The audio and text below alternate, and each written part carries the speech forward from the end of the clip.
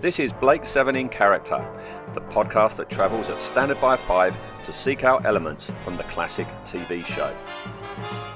We'll be taking a look at the one-off characters and occasionally the not-so one-offs, who they are, what we think, the actor's backstory, and anything that occurs to us as we waffle away.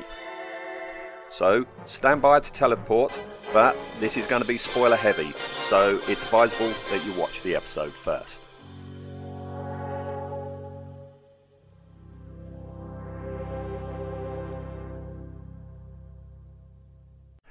I am Gunn-Sar, co-host of this podcast. I speak with my microphone and I hear with my headphones. And I'm joined by my trusty servant, Patsy. That's the first Hello. Monty Python thing out of the way. Yes. I wear a tea towel around my head with some Hello, silver Ian. paper on it. Hello, Eric. Are you ready for this one? I am. I think this will be an interesting one. I have very, very, very, very, very, very, very mixed feelings about what I've just watched. I'm confused. I am very confused because on the one hand, watching this, to quote Monty Python again, it is a silly place. to be. Definitely. But on the other hand, there is a subtext to this story that is actually quite concerning, I think. Yeah, I was all, because I know we've got a downer on season 4, and I haven't watched this episode since probably the VHS days. And I think I mentioned last week that this episode holds a little, not a special place in my mind, but certainly something, because it was the very first television program that I recorded on a VHS machine. And it has a weird place in my Blake 7 history because of that. But I'd sort of forgotten everything else about it, other than the fact that I originally thought it was a load of old pony. It's just terrible. But I'm conflicted now on this, because on the one hand, I enjoyed our guest of honor, Gunn-Sar, even though he's terrible. I enjoyed the choices made, and I enjoyed bits of this show, but then other bits, I felt almost like I'd been violated myself. Mm-hmm. It's so tonally inconsistent, and what it's espousing is so conflicts with what I consider to be right and proper. It's weird. Who would have thought such complex emotions coming out of 45 minutes of silliness? Now, who would have thought indeed? The person responsible for this is a guy by the name of Ben Steed. Okay. Yeah, I didn't recognise the name. Pardon me? I didn't recognise that name at all. He did 2 other stories Right. in Blake 7. One of them is Mulok, Right. and the other one is The Harvest of Kairos. Oh, your favourite. Yeah, and when I think of this story and those 2 stories, there is a connecting theme, which is the portrayal of women. Yes, it's very misogynistic, isn't it? The tone is very Gene Hunt, Mm. from Life on Mars, that sort of 1970s, quite repulsive thinking. See, I don't remember watching this first time round at all. I can't remember it. And my abiding memories of this story is Gunn-Sar, and it's all a bit, lightweight and a bit silly. And I had quite forgotten, the other aspect to this story. But yeah, when you actually think about how Jarvik is in The Harvest of Kairos, and how, the Federation men in Moloch treat the women in that story, is this a coincidence or not, Ben? yeah, it would have been disturbing back then. It's even more disturbing now, in this modern age, isn't it? Well, my worry, and it's very hard to think what we would have thought back then. My worry is that it wasn't shocking back then, and that a majority of people would have watched it and gone, "Yeah, you tell them, everyone." Yeah, Mm. that's my worry, and I, I mean, I don't think it's a coincidence. I can't see it being a coincidence because none of the other writers went down this path.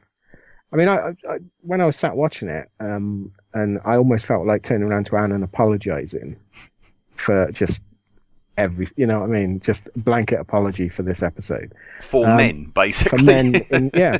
And she actually made a very good point. Now, as I said, she's coming to it differently. That she's coming to this clean almost. She's got a few memories from childhood, but didn't watch it on it. She's no idea. We're watching it out of order, which is that's a challenge anyway. And so I had to start this episode with questions like, where are they? Where's the Liberator? Where's Zen? Things like that. So I had to explain that. And then it got to the scene, and she goes, who is this? It ain't Avon. And that's just from someone that's watched, I mean, what episode are we up to now, Eric, on this? This is episode 14. 14, so she's watched 14 episodes. A couple of them she's not paid attention to, has to be said. But in just that time, she knows that this is not how it should be. No, not at all. Yeah. Well, we'll be talking far, far more when we do the episode on Pella, because again, it's one of these stories where you've got two distinct characters with two separate tales. So we're going to be saving that for that. Okay. Yeah. So we're going to skip all the Pella scenes. We're going to skip all the Saskia scenes and focus on Gunn-Sar. Okay? Gunn-Sar, which is a much happier proposition. It is. It is. I prefer, out of the two tales, I know which one I prefer. Definitely, yes. Yeah, it's. I got the feeling. Pardon me. I got the feeling watching this of watching late 70s Doctor Who.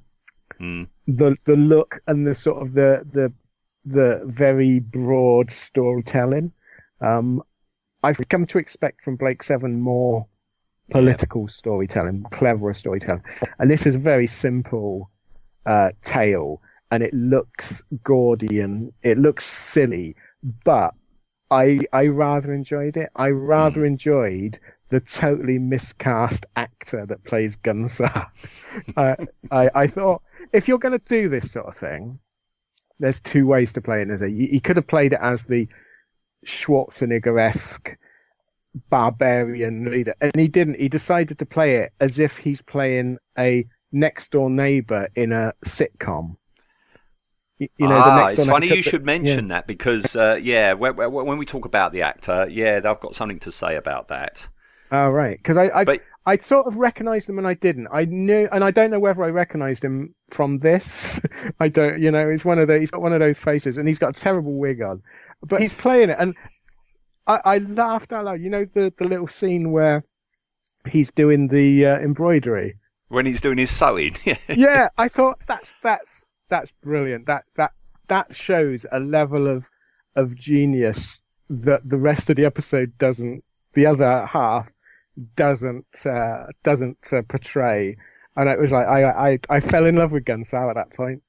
You're absolutely right. That was a laugh-out moment when it... Yes. Because it just cuts to him there and he's all by himself doing his embroidery, And that was just brilliant. I thought, whoever that... I don't know whether that was in the script, that's the actor's choice, but well done, mate. Whoever did that, well done. And you're right. This reminded me a lot of late 70s Doctor Who's, the stories where you would have computer technology in a medieval setting, like State of Decay had it, didn't it? Yeah, I was going to say State of Decay, even to the the silly headdresses that reminded me of State of Decay. But yeah, so this. I don't know. This seems to be a science fiction trope, doesn't it? Of the medieval society that also has advanced technology, and they never seem to realize that advances don't work isolated. They sort of they almost get away with it in this because of the story that it's Kato. That made me laugh. So Kato, Yes. and he's hiding it from Gunn-Sar, but then he's not hiding it very well, so it didn't quite work. But that could have worked. But yeah, you don't. It's like stories like, and I'm probably like Krull and things like that, where you've got laser guns and swords. The Italians like doing this, didn't they, in their sci-fi films? Oh, very much so. Yeah. The two things just don't. When you get advancements in one aspect of life, you get advancements in other aspects of life, and you generally don't get this style of society with any sort of advancements in other aspects. But yeah, so it's all a bit silly, isn't it? I kept expecting Graham Chapman to come on, so stop that, Gunn-Sar, stop that. Very often, Gunn-Sar's lines in this, I mean, as I said last week, I've decided to call these type of characters Swamp Castle characters as a nod to Monty Python, where you've got a very knowing script set in a medieval setting, and practically all of Gunn-Sar's lines, you could have one of the Monty Python guys saying them, couldn't you? I mean, even to the point where he's doing the big speech and he forgets it. That's Carry On, isn't it? That's Friends, Romans, Countrymen. I know. Yeah, I know. Yeah, that's pure Carry On, and and I loved it for it. I loved this episode for that. I never thought I'd say that about a season 4 episode, especially this episode. But I've got just this part. I've got not the unsavory aspects of it. Do you think if it didn't have the unsavory aspects, this story, could have been one of the highlights of season 4?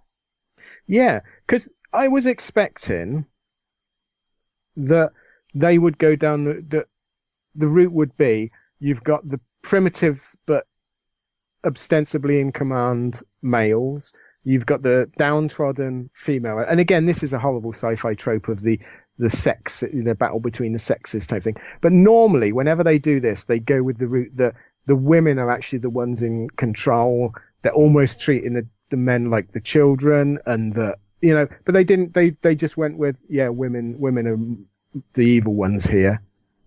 Yeah, I mean, at pretty much about the same time this aired, you just had the two Ronnies doing The Worm That Turned, didn't you? Which was a battle of the sexes with the women in charge. But this is like, I wouldn't be at all surprised if Ben Steed wrote for Benny Hill with the depiction of women.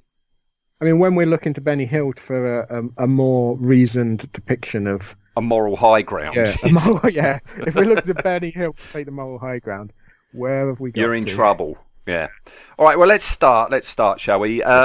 This story, it starts with that terrific silo shot of the Scorpio. Yes. I always love that shot. The money shot. Yeah, it's really nice. Yeah, and we go inside and we find that Villa can't open the door that leads to the Scorpio. Herculaneum. So you can't cut it? Can't cut it, burn it, blast it. Can you open it? You can or you can't. Very difficult. Very necessary. Well, unless, of course, you feel like living on nuts and berries for the rest of your life. Eh? Food, Villa. What we've got will last us maybe 3 weeks if you can't open that door. We can't get back to Scorpio, and without that ship, we're as much prisoners here as we were on Terminal. Yeah, Villa doesn't. I mean, he gets a couple of nice one-liners in this, but it's not Villa's his best story, is it? No. Almost immediately, though, we go outside and Avon's in a chalk quarry. Yeah. And here in season... Sorry? Yeah, I was going to say, and he's in what I think is one of Avon's best costumes. I like this costume. Yeah, it's more substantial than some of them, isn't it? It looks like... I mean, that looks pretty chilly day. I think he'd be all right in that outfit. Yeah, I don't think he was complaining about it on this. What sort of upset me slightly was because I've made that costume and the fabric's made from shows up the slightest bit of dirt on it. It's like it's almost plush, So I was thinking the poor costume person after this horribly mucky fight, it must have been horrendous to get clean. And you just know there's only one Yes, outfit. There weren't guarantee spares. you. No, there wouldn't have been any spares on this. This was the one. And it's interesting as well that you get some nice shots of him with the sleeveless tunic off, and you can see that again everyone's wearing horrible jumpsuits. White jumpsuit. And I must make mention as well of Villa's and Tarrant's horrible jumpsuits in this. They are awful. And you can see some lovely close-ups of the stitching, and these have obviously been knocked up in a bit of a hurry, I reckon. They're not up to the BBC's normal sort of costuming quality, I don't think. But it's it upset me that his costume was being treated with such disdain. We've said this before. When you're a prop maker or an outfit maker, you're looking with different eyes to a normal viewer, aren't you? Oh, to the point, and this brilliantly sums it up. I've never noticed before that the Scorpio communicators are meant to open like Star Trek communicators.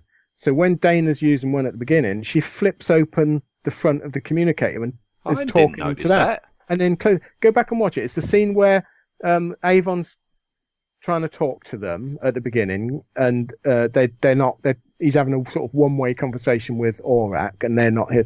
And she flips open the communicator. So she's holding it almost like a communicator, so strapped down on her hand, flips open the panel and talks into it, and then closes it at the end. I've never seen that before. That was a function I've never known.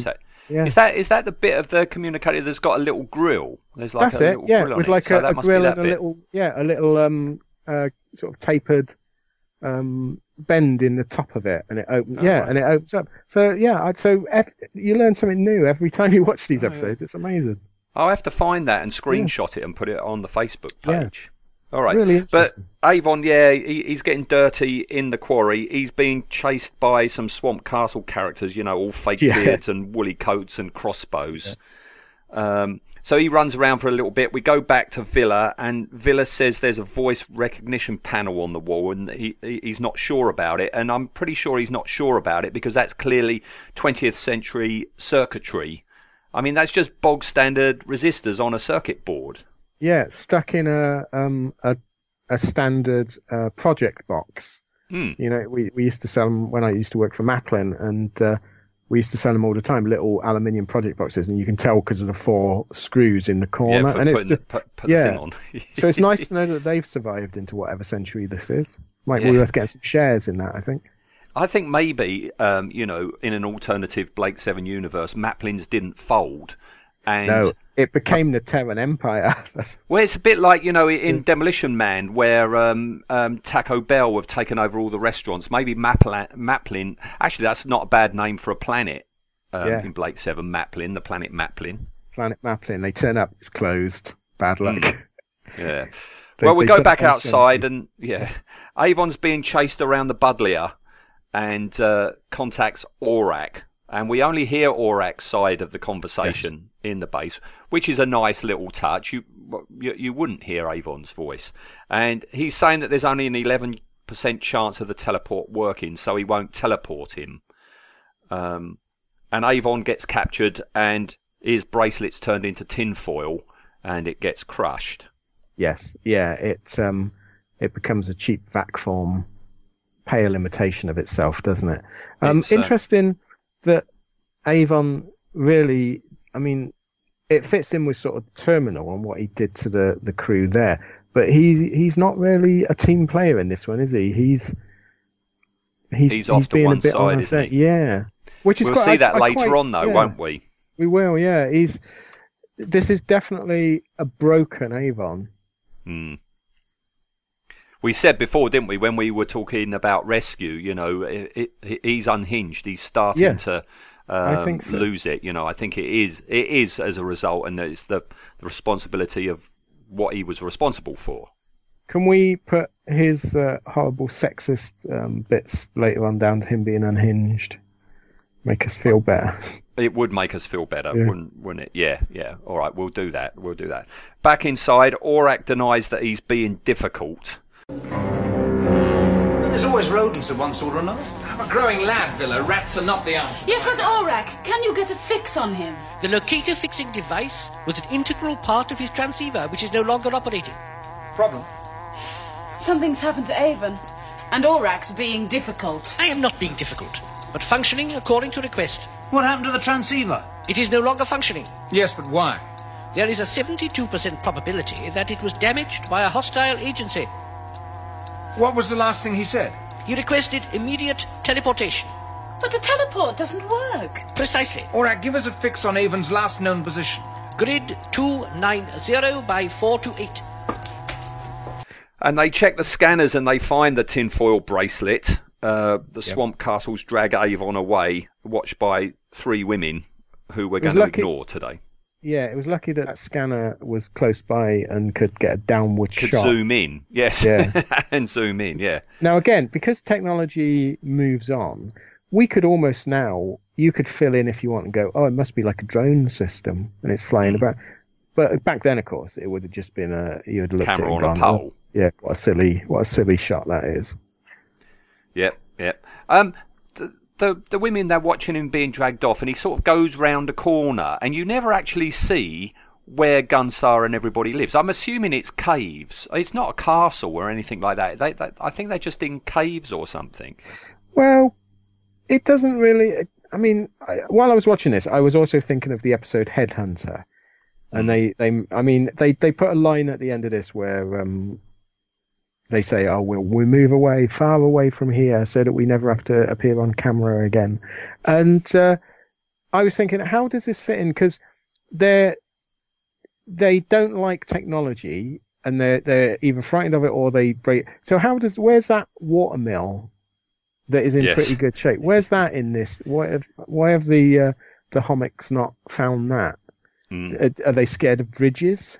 You know, did that scare them? It's the devil's work. A bridge is the devil's work. Yeah. Yeah, don't cross it. Perhaps there's a bridge keeper that asks them what their favourite colour is, and they don't know. It's like, don't answer him.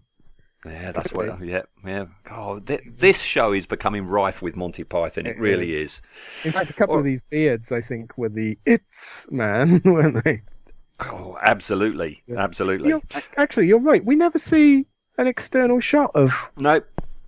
Of where they just Gunn-Sar appear outside in the quarry. Each time they go outside, they're just there, aren't they? It can't be caves because when you go internal, they've got walls and a med bay and silver foil bits stuck on it again. Where is it? I do not know. Also, how does this fit in with Dorian? Because Dorian's been there for a couple of hundred years. Yeah. And Pella knows all about Dorian. Pella has dealings with Dorian. Yeah. Do you think Dorian? Because they mentioned that they used to be one tribe and then something happened, like 200 years ago or something. I made Maybe Dorian started it when he that's arrived. What I'm thinking, yeah, because he's a bit sexist as well, wasn't he? Yeah. Perhaps he insisted that everyone wear jumpsuits, and they all went, no, not doing that. That started the war. Yeah, the great jumpsuit war of '02. Yeah. Well, whatever this is and wherever it is, inside it we've got today's character, and he's getting a back massage. Yes. He's toned man, isn't he? I've got here topless, pasty, and podgy. That just about sums him up, doesn't it? It does. And just laughed out loud. It's like, really, is that the best shot they could get? Topped by, as you say, a lovely wig as well. Yes, topped by a lovely nylon wig. But I do like that he's almost playing it as a northern Monty Python character, isn't he? He's 20th century. He hasn't adjusted for any sort of time shift at all. He could be in Coronation Street or anything. Yep.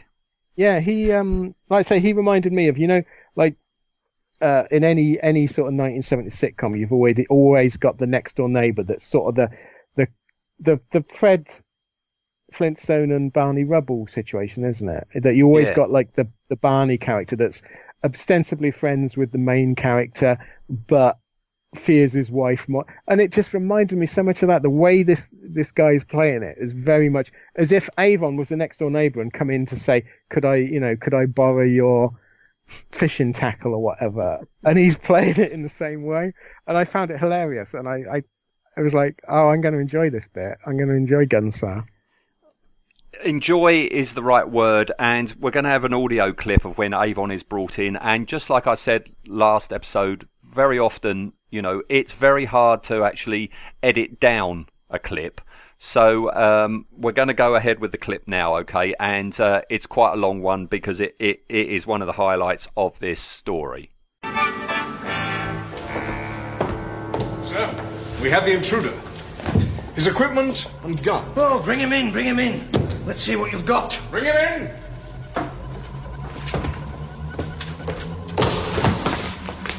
Well, don't just stand there, woman. Bring meat, ale.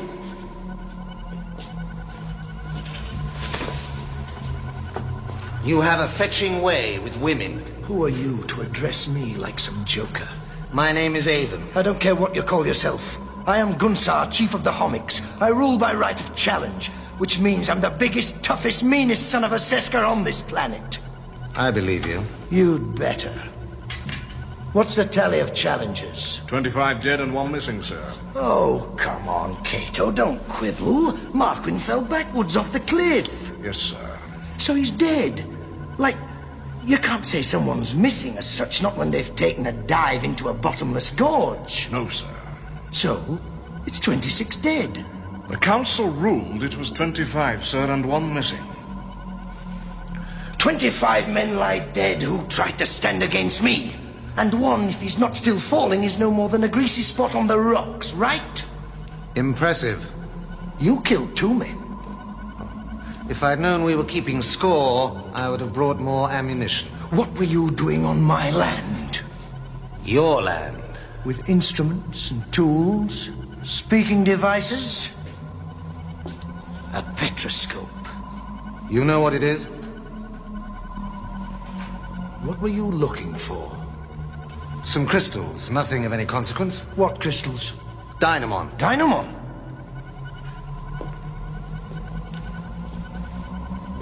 Dynamon? You look like a man.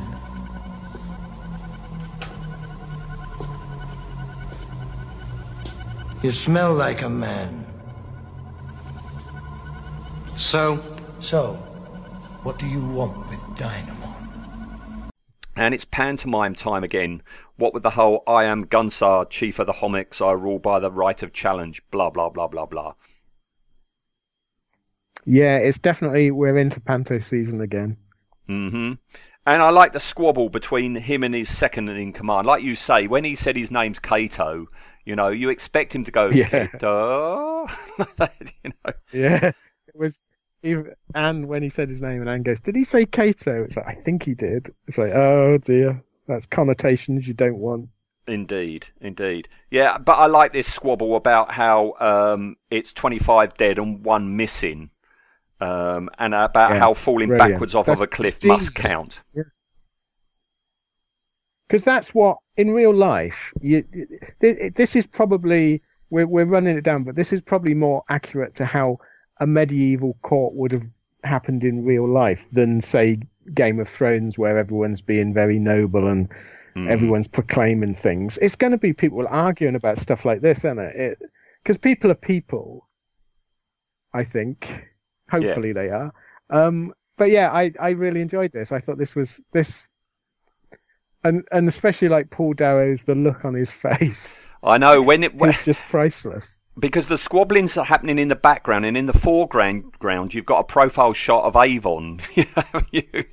While Gunn-Sar's saying, the 26, if he isn't still falling, is a greasy smear on the bottom of a canyon. Yeah, I got the feeling at this point Avon worked out that these are not really any threat. Gunn-Sar recognises Avon's petroscope and asks what he was looking for. And then finding out that it's Dynamon that Avon's after, he goes on that Avon looks like a man, smells like a man, what does he need Dynamond for? Yeah, this little sequence here, it's sort of strange. So it's another crystal that comes into the script. It's like, what is it with Blake Seven and crystals? It's Doctor Who as well, though, yeah, isn't it? It's not that's just true, Blake Seven, yeah. it's Doctor Who is it as well. because crystals are intrinsically sci-fi? If that's a word. They're not real world. It's not sci-fi, No. but they are otherworldly. You know, you don't get them in the real world, so I guess so. Yeah, everything's got to be channeled through a crystal. I suppose it's the other thing of if it wasn't a crystal, what other natural thing could they possibly want? So that it's like a bit of tree bark wouldn't sort of do the same, would it? A bit of moss. Yeah, I could see the Scorpio running on bits of old tree bark, having a boiler in it, but Well, it ended up surrounded by tree bark. It was impaled true, yes. on tree bark. Yes. it ended up in the trees, definitely. And the other thing, this Petroscope, is there two devices, one a Petroscope and one a Shepscope? Oh, very good. Little joke there for the older For the Blue viewers. Peter fans, yes. Anyone outside the Peter UK fans, might be a bit puzzled right now. yeah. Very good, Ian. Very They're good. going, he's lost his mind again. Yeah. Yeah, it's a shame actually that this Petroscope isn't that car aerial that he had in the first season, because at least we'd have a name for it then, wouldn't we? Instead of just car aerial. Yeah, well, perhaps we should call it that. We should call the car aerial that's the Shepscope. We should call or we can call it a Halford scope. Halford scope, yeah. Halford scope, yes. Yeah, it's it is, yeah, this, and this also leads into that Gunn-Sar, he's quite okay with modern stuff, isn't he? Mm. In this is where it starts. But then later on, which we'll get to, Kato, the sort of story changes. Again, the whole script is very sort of schizophrenic, isn't it? In that, in even this little bit, it doesn't quite flow consistently. I do wonder if this is the original script, or was the script editor, making tweaks and changes and stuff like that? Because it contradicts itself all the way through, doesn't it? Yeah, this does feel like two separate scripts bolted together, or perhaps that's a bit unfair. Two scripts, but two ideas. It's almost like, because again, I'd love to have been a fly on the wall at these script meetings. Was it because season 4 was sort of that there was no planning for it, but there was enough time, I think, to get stuff done. But it does feel like they're definitely going, oh God, what didn't we use? It is an idea about women being the weaker sex. Oh, and I've got an idea about them needing something. Let's tape them together. Yeah, it feels like that, doesn't it?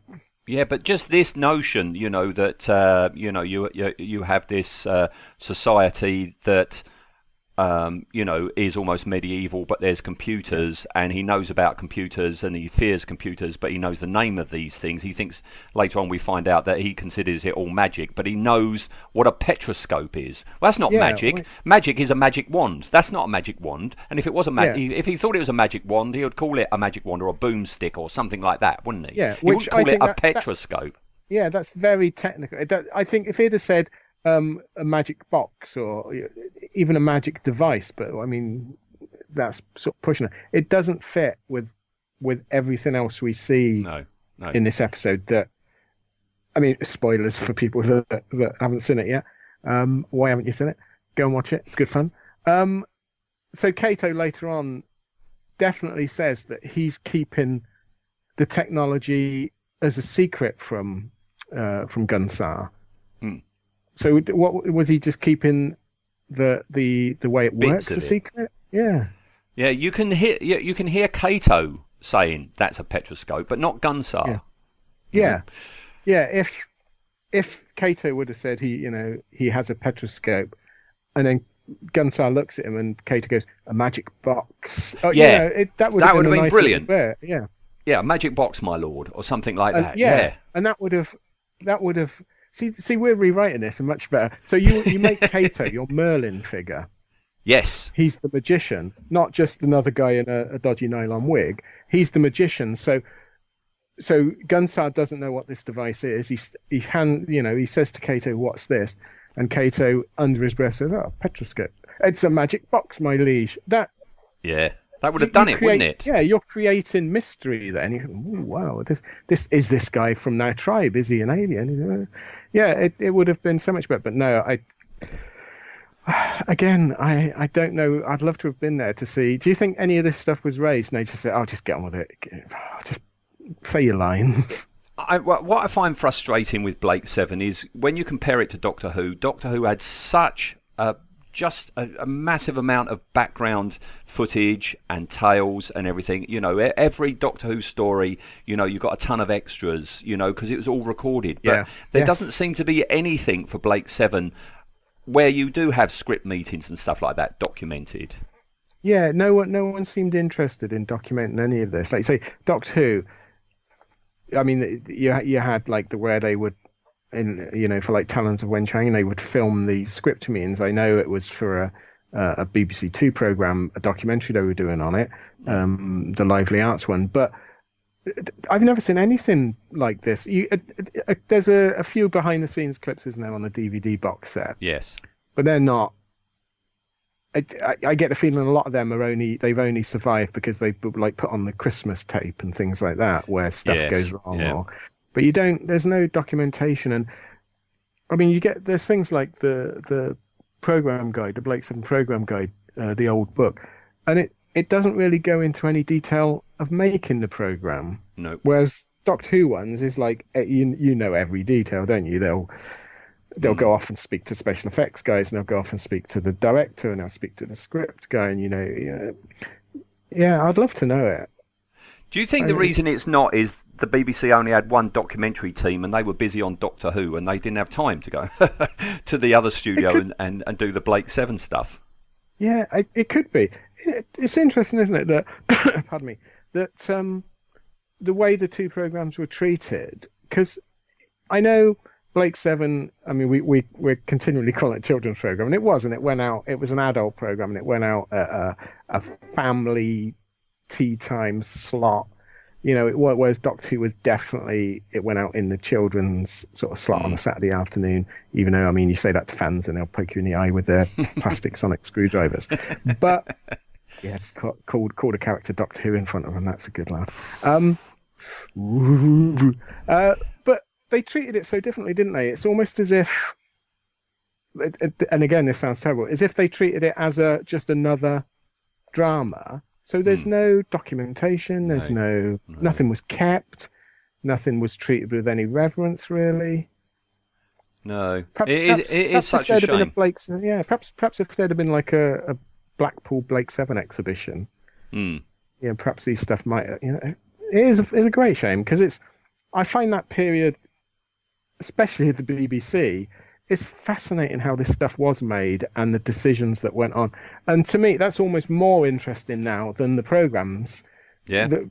Because the programs there are surprises in there. And as we're rewatching this, and for lesser episodes, we know it's like, ooh, like this episode in particular, Gunn-Sar, we were happy to write him off, and now we're thinking, ooh, actually, he's quite interesting.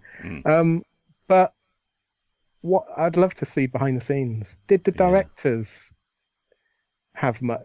Was it just another job of work to them? Or maybe that the time schedule was much tighter than say on Doctor Who, and they just didn't have time to do anything. I mean, on the DVD extras, you have those. There's a small amount of documentaries, contemporary documentaries that were done at the time, where somebody will go to the sound effects suite or a feature on Matt Irvin's model work and stuff like that, and they are fascinating because, as you say, they are contemporary.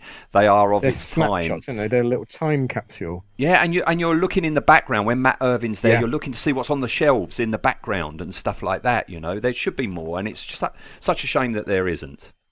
Yeah, it is. It's like you said with the Doctor Who story, even sort of a lot of the early ones, you've got such a photographic record as well.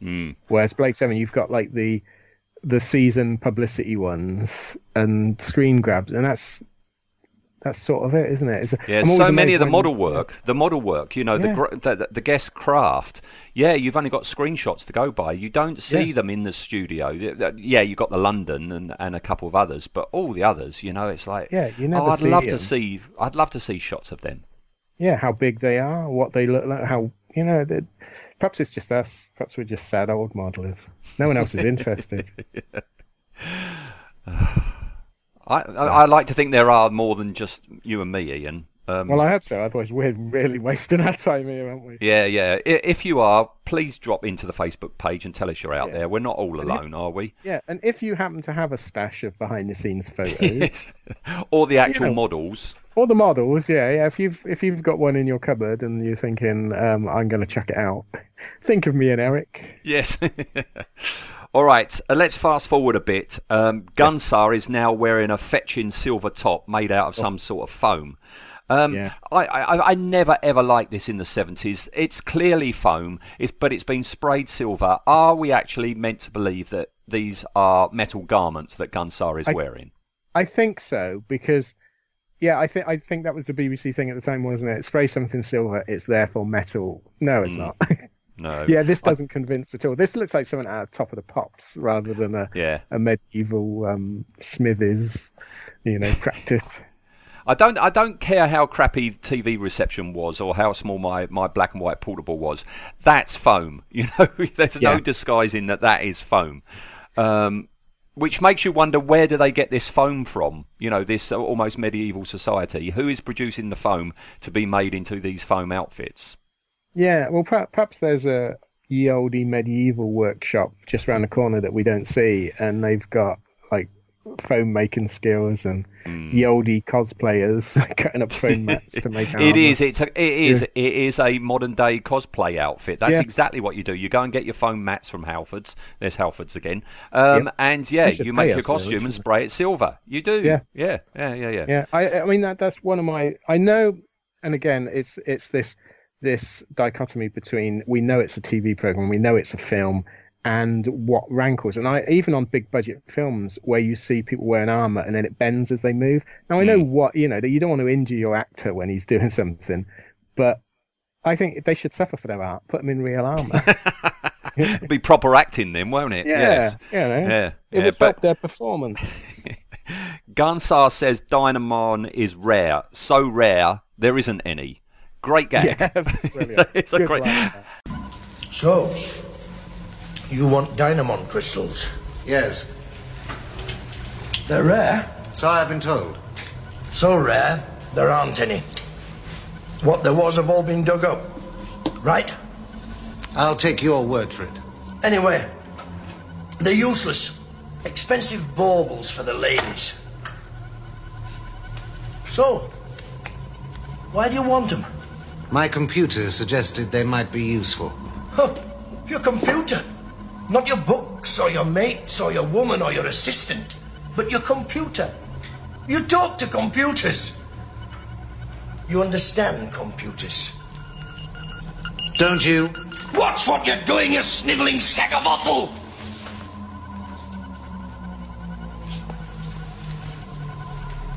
So, you want to be number 27? Don't you mean number 26? And it's what you were saying earlier. It's this guy. It's his delivery. He could be just down the pub. He's not making any attempt to be otherworldly or indeed medieval. He's a guy that you would talk down the pub. Yeah, when I remember when this was first on, and I sort of thought he was a bad actor. But he's not. I love what he's doing here, and it's got to be a conscious choice. I think it must be. The more I think about it, I think he's chosen a conscious choice. Now I know a lot of people might see it as taking the mickey out of it, things like that. But I loved it. I love this, that he's as we would be if we were plunked in a medieval sort of situation. I think because there's a tendency whenever it becomes like medieval or alien medieval, everyone starts talking like Shakespeare plays, don't they? They start enunciating and speechifying, and this guy, he's talking exactly like you would expect a normal person to talk. And I think it's it's reaching genius. I'm sort of falling in love with this character. Yeah. In this show, at this moment, when you were watching it for the very first time, if you turned that whacking right big button that was on the front of your TV and moved it 2 places across to ITV and Coronation Street was on, you would have somebody talking just like this in The Rover's Return in Coronation Street. Absolutely. Yeah. I mean, I would slap your fingers if you did it, because I'm watching it. Don't be putting your Coronation Street on. But yeah, you're absolutely right. This almost goes into like meta-realism. Doesn't it? It does. I think this is what annoys me with this episode, though. These bits are brilliant, and then the other bits are equally where this is going up the brilliant scale. That's going way down the oh my goodness, that shouldn't have been made scale. Yeah. All right. Well, Gunn-Sar, he says that they're baubles for the ladies, and Avon says his computers says that they might be useful, and that's when Gunn-Sar sneers at him. It's like, oh, you've got computers. You talk to computers, do you? And that's when Avon says, don't you? And we get a sideways glance at a computer on the wall. Yeah. You know, again, contradicting what we're going to find out later, that he believes this is all magic, but he doesn't question this box with flashing lights on the wall in his room. Yeah. And again, you could have had it lovely where Avon mentions my computer finds it useful, and Gunn-Sar looks over at Kato, and Kato mouths, Seer or Oracle, and he goes, you talk to Oracle. It would have, you could have mined this for so much more. But again, perhaps they just didn't have the time. I don't know. I don't know. All I do know is that when Avon says, don't you, we don't get his answer because Nina, Gunn-Sar's lady, spills his drink, and this is when we get our first uncomfortable moment of the story, as he basically he's going to thump her, isn't he? Yeah, and again it doesn't fit with what we later find out. From Gunn-Sar, you could sort of rationalise it that he's doing it in front of his men. I mean, they don't seem too interested, to be fair. They're stood there bored, stupid. But later on, we find out more about him and his relationship with her, and it fits uneasily even in that, but it's more so in especially with what happens later with Avon. It doesn't feel right. It's uncomfortable, isn't it? And luckily it doesn't happen because Avon steps in and stops him, and Gunn-Sar says, "Oh, so you want to be number 27?" To which Avon comes back with, "Don't you mean number 26?" Which brilliant. Is good. Come on, just wind him up and watch him go. Yes. Avon's really good in these bits as well, I think. Yes, he is. In these bits, he is. Yes. So preparations are made for this challenge. Avon's taken elsewhere in the quarry to this open area where there's a big stone slab with lots of medieval weapons out of the BBC's medieval department again. And a couple of these freestanding boxes nearby, which we don't really notice to begin with, but they're going to be important in a minute. Gunn-Sar now has a lovely top knot on. And, is that because I presume it's to make the wig easier to stay on or something, or it might have been a windy day that day, so they've got to tie it up. You can't have it blowing off or falling off during the ultra-realistic combat sequence that's just about to come up. Yes, the hyper-realistic. Indeed, yes. Yeah. Gunn-Sar, he goes into another one of his speeches, part of which he forgets. I am Gunn-Sar, Slayer of Maverick, Lord of the Homics. I rule by the strength of my right arm, and by my left arm, and by the...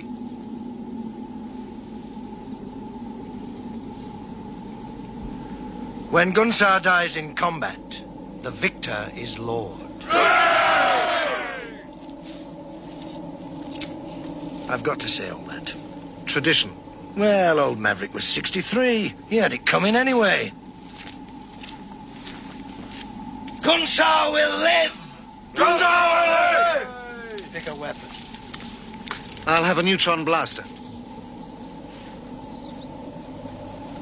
No neutron blasters. In that case, I'll have a glove. A glove.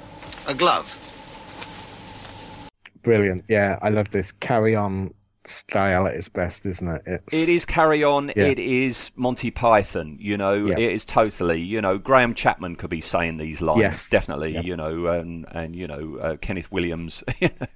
Anybody Yes, could be saying yeah. this. Yeah. It's like the Friends, Romans, Countrymen. I know. I know. Yeah. Yes. Just brilliant. Because it's the I've got to say all that bit Yeah. that he just confides in Avon. He doesn't have to, but he sidles across to Avon. He says, sorry about that. I've got to say all that apology. I feel like I would like them to become friends.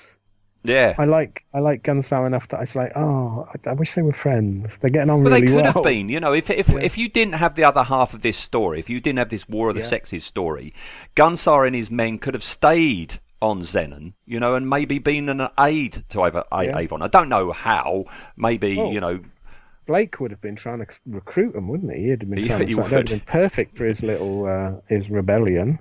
Yeah. But instead, he asks Avon to choose a weapon, and Avon says that he'll have a neutron blaster. Yeah. And I love the fact that Gunn-Sar actually has to consult to see if they actually have got a neutron It's blaster. brilliant. That's so good. I love that. It's just a little throw. I bet that was worked out on the day or something. A But lot of these things. lovely. Yeah, they're ad-libbed. I'm sure they're ad-libbed, But the But rest of the script doesn't show this level of wit, does it? So the other if it half had, if we haven't got, the Pella segments, the Seskia segments, if it was all on the level of this would then be you up would there, remember wouldn't it? this story. Yeah, for season 4, you would remember this far, far more fondly, wouldn't you? Yep, you would. Definitely. But instead, he goes, in that case, I'll have a glove. And I love Gunn-Sar. He goes, a glove? Yeah. And he's given a studded rubber one, which is handy considering what he's going to do with it in a minute. It is, yeah. If they'd have given him a nice cotton one, he would have been knackered, wouldn't he? Yes, yeah, he's a bit lucky there, yeah. Yeah. But Gunn-Sar chooses like the biggest sword that we've got, and we've got a very unconvincing fight start. Not convincing in the slightest. No, especially because it's on location, so you thought they would have. Again, perhaps they were only on location for a certain amount of time. Yeah. But yeah, it's a dirty fight, but only insofar as it's dirty. It's not a well done fight. No. And what you were saying there about Gunn-Sar's men being bored, they couldn't be more bored because you just got to go on, Gunn-Sar. Go on, Gunn-Sar. And they're just standing there. They're not doing anything. It's just, go on, Gunn-Sar. Go on, Gunn-Sar. Extras in Blake 7, generally not great, are they? No. I wonder if it's because filming is boring, isn't it? If anyone's ever thinks it, people think it's glamorous. Go and visit a film set or watch someone filming. It's deathly dull. So I wonder if they are they actually bored, or was their direction, you're bored because the men are bored? I don't. Yeah. It's hard to tell. It is hard to tell, isn't it? But Avon, he reaches one of the boxes, opens it, pulls out a cable, and fires.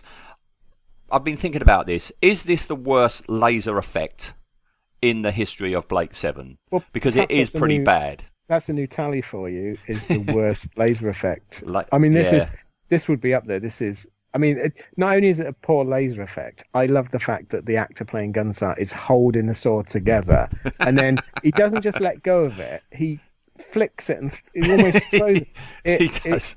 It's not at all convincing. Not in the slightest. And I'm thinking if we did do a tally, and if we had the top 5, top 10 worst laser effects, I've got a feeling that all going to be in season 4. Yeah. It's this video effect thing again, isn't it? It's appalling, isn't it? Yeah. So it's a bad effect. It's supposed to blow Gunn-Sar's sword off its hilt, but it's not, is it? It's thrown. Because apparently Avon's got an ordinary domestic heliofusion rod. Yeah, domestic. Through me, that's weird, yes. Isn't it? It's in the middle of a quarry, but it's a domestic heliofusion rod. Yeah. So who's living close by that Avon's just ruined their Sunday dinner? Yes, because he's taken this isn't an industrial one. This is a domestic one. Domestic, yeah. Weird. I wonder if that was in the script, or whether that's just he said the wrong word and they've gone, well, it'll be all right. Well, you say wrong word. I mean, it's Ben Steed writing this, so we get heliofusion rod. If this was Terry Nation, it would be a space rod, wouldn't it? Yeah, it would be a space electrical box or Yeah. helio. Let's Yeah. look So up what that word means. Gunn-Sar's there looking kind of like appalled, and Avon Yeah. says how all the people have, they've got underground heat and light and power, and they never wonder where it came from before he's promptly knocked out. Yeah, which again fits in with what we find out later, but doesn't fit in with what we've just found out. No. Oh dear.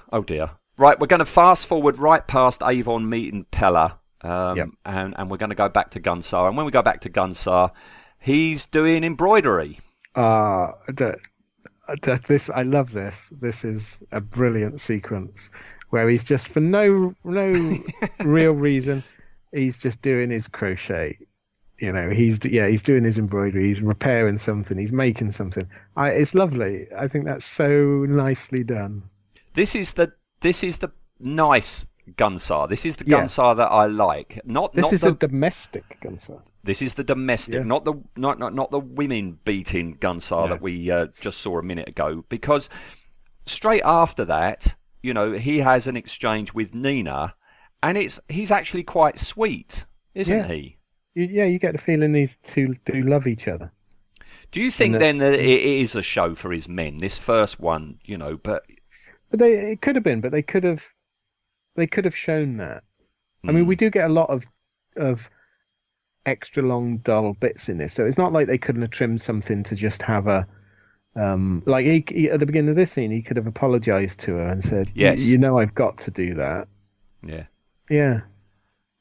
What I would have liked, it would have been nice in this scene is if his men then came in and he hurriedly has to hide his embroidery under a cushion or something. Yeah, brilliant. That would work. Yeah, so they come in and he throws it to her and says, "Get on with your sewing, woman. Woman's work."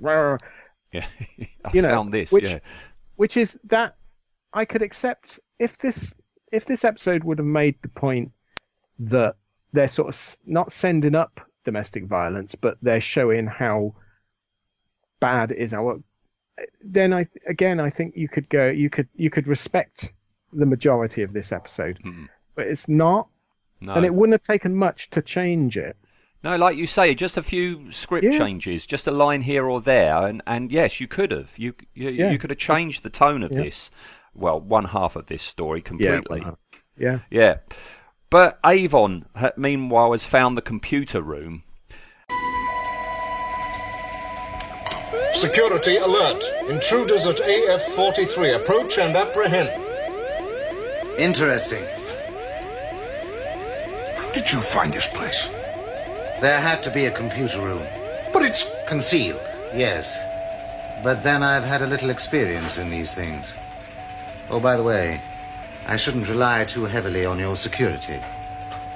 It has weaknesses. Gunn-Sar. Gunn-Sar doesn't know, but Gunn-Sar doesn't know a lot of things, does he? He is our leader. And a very good one, if a little... stupid? Well, I didn't like to say it. He thinks we have scouts posted everywhere and runners. Impractical, so why do you keep up the illusion? For the homics? The people.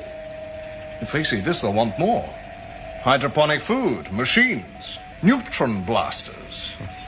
And you don't have them to give. Because your civilization died a long time ago. Yes. What killed it? A war. Everything was lost. Industry, people. Afterwards, the Council of Survivors decreed that we should start again. From the very beginning. Wooden tools, flint arrowheads, the wheel. 10,000 years advancement destroyed in a day. And this? Overlooked. It's self-maintained.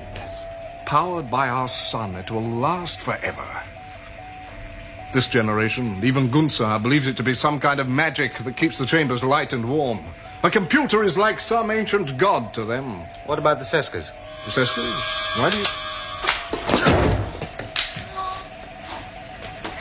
And we find out from Kato that, as I say, Gunn-Sar thinks there's very little technology, and it's it turns out Kato is the one who's running everything himself.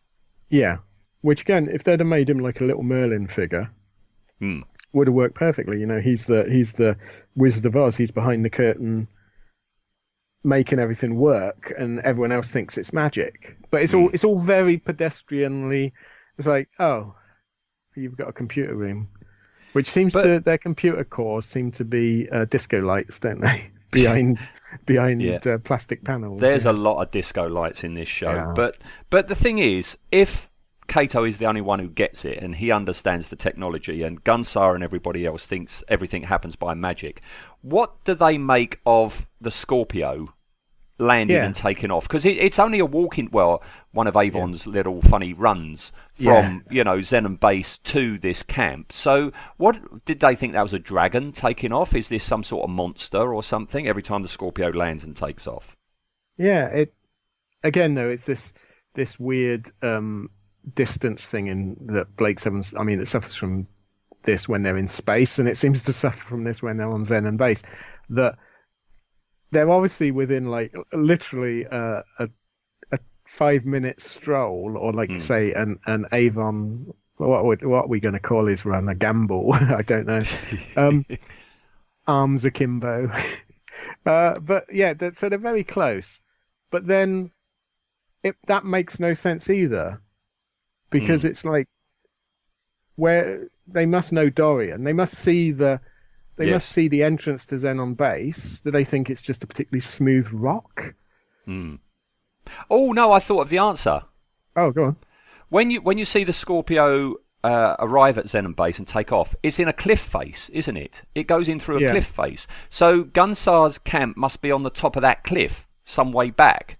So maybe the Scorpio comes in and out and they just never see it, because they're on the top of the cliff. They think it's a particularly big heron. And it's just nesting. So, it's nesting again. Yeah, I it's think migrating. We put thought into this, you know. I think we put more thought into this than the writer has. Yeah, we certainly have. Yes. All right, but Kato gets shot by Avon, but not by Avon, as we'll find out in the Pella episode. Lovely bit of acting from Paul Darrow. This again. He does look genuinely shocked, doesn't he? He does, yeah. He does. He looks shocked and upset by it. Yeah. But as I say, we're going to skip over that bit. We go back to Gunn-Sar, who's told more intruders have been caught. The guard have brought in some more intruders. More? What is this, an invasion? Can't I have a minute's peace and recreation without intruders bursting in all the time? Well, don't just stand there. Bring them in. Bring them in. Bring them in.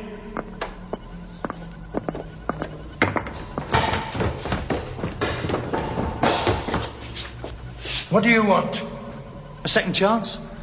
We're from... I don't care where you're from. I am Gunn-Sar, chief of the Homics, and I'm getting very weary of... Nina, where's Kato when I need him? I'll bring him. I am Gunn-Sar, chief of all the Homics. I rule by right of challenge, and 26 lie dead. I challenge you. What? I challenge you. You rule by right of challenge. I challenge that rule. Not one of your better ideas, Dana. Do you accept my challenge?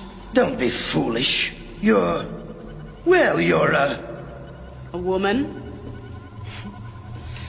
Yes. Take a good look. All right, woman. You just made a very big mistake. Much to his annoyance, because it's ruining his day, isn't it? It really is. It's ruining. It looks like he's playing three-dimensional chess there. Yes. Not only playing it, but he seems to be cheating at it, even though he doesn't seem to be playing anybody. Yeah, I like to think he is the sort that would cheat doing like a Sudoku book himself, wouldn't he? He's going to flip to the answer page. He's just cheating himself. Yeah. But I like the whole, what do you want? And Villa goes, a second chance. Another great line. Makes you wonder if this is Ben Steed's lines, you know, or is this the script writer interjecting or what? I'm willing, if anyone Ben Steed or knows his work, or I'm willing to be corrected on it, but it doesn't feel like it. I think this is the cast knowing their characters so well and feeding this in. Yeah. It does feel like an ad-lib, doesn't it? Yeah. Yeah. I'd love to have seen the behind-the-scenes filming of this. I can see, them all cracking up and making this up as they go along, Yeah. I really can. But, he goes into his speech again, and Dana challenges him and gives him a punch to as a full stop to it. And, and off we go again to the quarry for another bout of combat. And it's great. I mean, here we see Dana doing what she was set up to do right at the beginning of Season 3, that she was this warrior, and this, she's great at unarmed combat. And here she is doing it, I wish there'd been more of her in this. Yeah, I can't say Dana's one of my favourite characters, but when she's used well, she's really good. And it's nice to see her being used for her capabilities rather than just, being a damsel in distress and Tarrant having to manly rescue her. But something I've just thought of there is that pardon me. Do you think if Avon would have been there, he would have stepped in to stop her from hitting Gunn-Sar? No, because he stood and watched her throttle Clegg to death. That's true, but he stepped in to stop Gunn-Sar hitting. I see what his you mean. Woman. He should have. Yeah, I don't. In no way would it happen, but I think it should have, shouldn't it? I think, are we being two-faced here? It might be. Yeah. Oh, it's confusing. It's confusing. This is that's the word for this episode. It's confusing because one minute you're thinking you're enjoying it, the next you're most definitely not enjoying it. You used the word schizophrenic. This is a schizophrenic episode, and I cannot believe that one person wrote the entire script. No. There's interjections and additions and tweaks and stuff. I'm sure of it. Yeah, I know television and film is collaborative and everyone throws their all in, but this really does feel like, I mean, there's some Doctor Who stories where the script editor would have to almost rewrite. I mean, Douglas Adams famously rewrote a lot of them, and you can tell every line that Douglas Adams has put in, and this has the same feel to me that either it's very thin and they thought, oh, we're going to have to pad this out, or it's very poor and they've replaced it. But the worry, if they thought it was poor and they've cut bits out and replaced it with someone else's writing, some of the stuff they left in worries me that wasn't considered poor. All right. Well, yes, we've got this combat with Dana. Back to the quarry. Yes, back to the quarry. And Dana wins, but Dana wins because Gunn-Sar is thrown back by one of Pella's telekinesis moments and bashes his head on one of those boxes, and he's dead. That's the end of him. It would have been better, I think, for the character and for the story if she'd have won because she's a much better fighter than Gunn-Sar. That would have been it was a bit, and also the way he dies, you feel that the force he hits that the pillar with, he should have just got up and went, ooh. Yes. That doesn't look like, because the next shot we see him, he's got blood coming out of his mouth, he's dead, and it's like, oh, he hit his head that hard. Yeah. See, you're making me think there. If she had won fair and square, she won by right of combat. Therefore, she's in charge. So she could then say, right, I'm bestowing leadership to Nina. Yeah, okay. There you go. You've just solved another plot hole, haven't you? Yes, because with just a little bit of thought on the script. Yeah, but that instead we go inside. Nina comes in and is with Gunn-Sar's body, and she says that their people will leave and find a new way of life. But everything we've learnt in this episode about the Homic's opinion and treatment of women would not allow a woman to suddenly decide, right, everything changes now, I'm in charge. Yeah, they would either, they'd be burning her on his funeral pyre as well, or they would be stabbing her and killing her and saying, "What?" Or they would just go, "Yeah, you're just now the property of the next king," and then fight amongst themselves to see who the next king was. Yeah, it doesn't work. But yeah, your idea of that they then find themselves following, like, how are they following a woman? Because how can a woman beat a man? That would almost been a nice little comeback for Avon's horrendous. Men will always win because they're stronger. They should have hired us, Eric. They should have hired us. Let's get a time machine. Let's get in the TARDIS and go back and do it. Yes. All right. So that's it. That's our tale over. Question for you, Ian. Yes. Do you think this episode, in its entirety, I know for one aspect you will say yes, but in its entirety, is it worth putting this episode on the Assassinator scale? Can we split it? No. Can we split it in half? I don't think it. I don't think it can, because the bits with Gunn-Sar I really enjoyed. Cheesy as they are, I really enjoyed them. But the episode overall, if you can't fast forward it, I think perhaps it should be on the Assassinator. Yeah, I think you might be right. It is 50-50. If it was 70% Gunn-Sar and 30% this uncomfortable, unpleasant aspect, fine. But it seems to be more 50-50, isn't it? Yeah, because the way the editing is structured, you get a Gunn-Sar scene, then the other scene, then the Gunn-Sar scene, then the other scene. They alternate, don't they? Yeah, you could edit this down to a 22-minute program that would be absolutely brilliant, and that, I think it would be up there, probably in one of my top 10s. I really enjoyed Gunn-Sar, but couple the other half onto it, and it's right down there in my bottom episodes. I think it's got to go on the list, hasn't it? Yeah. All right. I think we'll put it on the list. But is it better or worse than Assassin? That is so difficult, because it depends what we're talking about. If we're talking about the overall feel of the episode, I think it's got to be worse. I think it's got to be worse than Assassin, because Assassin is just incompetent. Yeah. There is a good story in Assassin that you could make well with some better actors, or just actors that cared. Whereas this, I think Patrick Stewart and you get the best actors in the land. This would still be objectionable. Yeah. And also, I mean, this story, at least with Assassin, there were nuggets that were enjoyable. But the only good thing in this story is Gunn-Sar. Not even our main characters are redeemable in this. They're so out of character that even that's not a positive on this one, is it? No, normally, even in the slowest or most boring episode of Blake 7, you're looking forward to the main crew, because when you cut back to them, it's like, ooh, we're back with the people we want to see. But they're not in this one. The main cast are one of the weakest thing. I mean, Avon's got a couple of nice Avon-y bits, but otherwise isn't very good. No. And the rest of them don't really. I mean, Villa is. I like Villa's bits. Tarrant doesn't make me want to stab him. That's...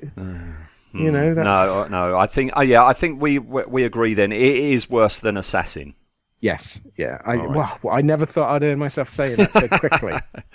But yeah, you have. All right. Okay, right. Behind the scenes, the exteriors for this episode, they were done at the quarry that they went to an awful lot, Betchworth Quarry in Surrey, which is a place you and I have got to go to with our tunics. We've got to go down there for maybe the birthday anniversary episode or something like that. We'll go down there and pose in a quarry. Yeah, I mean, the fact that doesn't sound mad to me. We're such fans, aren't we? We really are, yeah. Right, Gunn-Sar himself, he was played by Dickon Asworth, which is a great name. Dickon Asworth, yes. And it's funny, we were saying about, he could fit into a soap, like Coronation Street or something. He is like, Eddie Yates in Coronation Street. He's the guy next door type. He was actually in Brookside. And yeah, I mean, I can vaguely remember him in Brookside. I remember him more as Gunn-Sar, but I do remember in Brookside, his style of acting was exactly like this. Exactly, yeah. Absolutely exactly the same. The startling thing for me is that I can vaguely remember him in Brookside, but his character's name in Brookside was Alan Partridge, which No relation. Yeah. now that draws you up short if you see that. Yeah, that's that. How bizarre is that? He's another one of these actors that while I'm watching him, I'm thinking, oh God, you're so familiar. Where are you from? Where are you from? And I don't know whether it's just he's from this, and I just remember him from this. I think a lot of it is that, and also I think he's done an awful lot of TV, but not genre TV. So it could be that you have seen him in things, and it's gone. Like Bill and it's gone immediately. You register, his voice, his face, but you don't remember it. So it could be like that. It's a bit like the Alter 2, isn't it? In the R. White's Lemonade advert. You know her from somewhere. Yeah, it could be that he has been in adverts.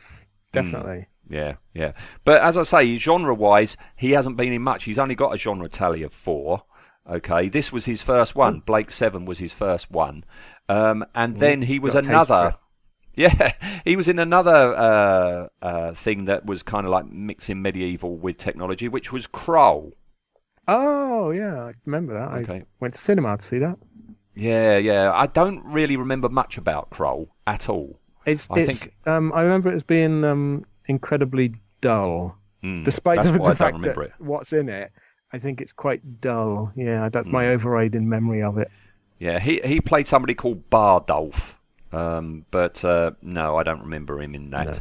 No. Next thing was Doctor Who.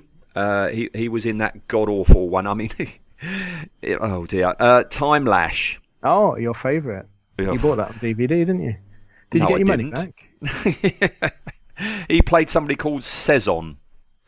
No. I know that Time Lash that is set on the planet of wibbly wobbly cardboard walls, and there's like a little rebellion.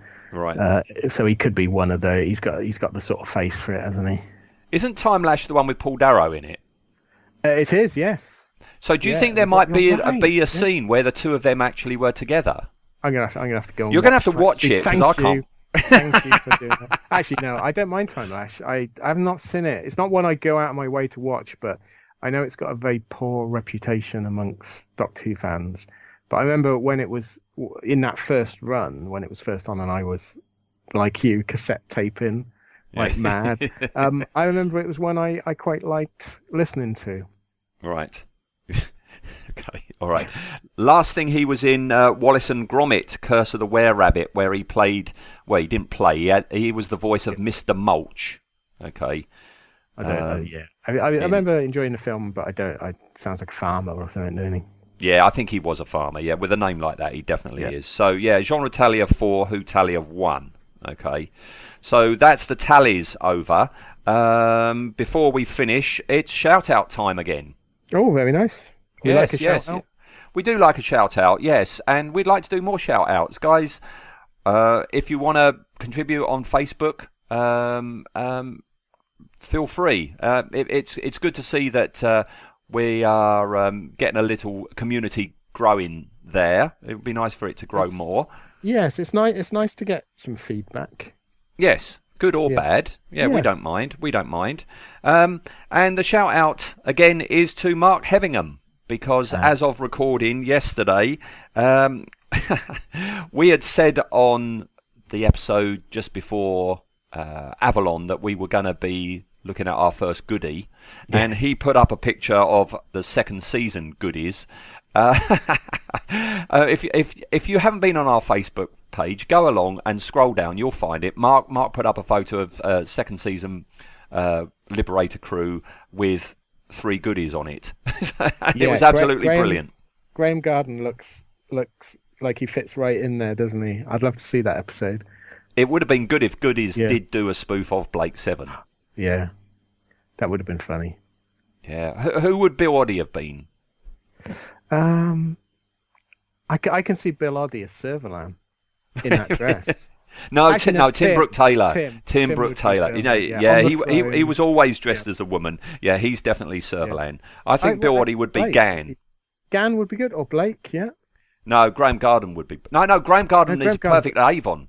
Avon, because he's the computer guy, yeah. Yeah, he's and the scientist. Zen would be the tape, the reel-to-reel tape computer that they had. Or Aurak. Yeah. Yeah, Aurak would See, be we're there. just writing this. We need to do We're this. writing it. Come on, we've got to get that TARDIS. Yeah. Are we ever, when we get to the end of this and we're old and broken, which is like probably about 2 months' time, are we ever going to do that Johnny Vegas spoof, Blake 7? Have you ever seen that one? Yeah, well, Junction 7. Yeah, Blake's Junction Junction 7, 7. yeah. Yeah. We will. In our tunics, yes. Old and broken, I think that will be us immediately after we've discussed animals, actually. Oh, dear. I hope you're keeping that for last. Keep the best to last, they say. Yeah, no, it's not so much that. We don't want to put off our listeners, No, so we have to save it till last. Yeah. I wonder if anyone actually likes animals. If you Well, like again, animals, put it on the Facebook page. Put it on Facebook page, yes. Yeah. All right, okay, so thank you very much, Mark. That was very nice of you to do that, to go to all the trouble of doing that, and it made me and Ian laugh quite a bit, so thank you very much. Yes, yeah. All right, that's it. That's this episode over. So usually we tell you what's coming up, and coming up next we've got our third special episode, and we're going to be taking a look at the Federation Trooper. Okay, so our favourites. So yes. Expect a lot of waffling from me and Ian over that. All right. Yes. So stay tuned, everybody, and we'll see you next time. Okay. Thanks, then. Bye. Bye.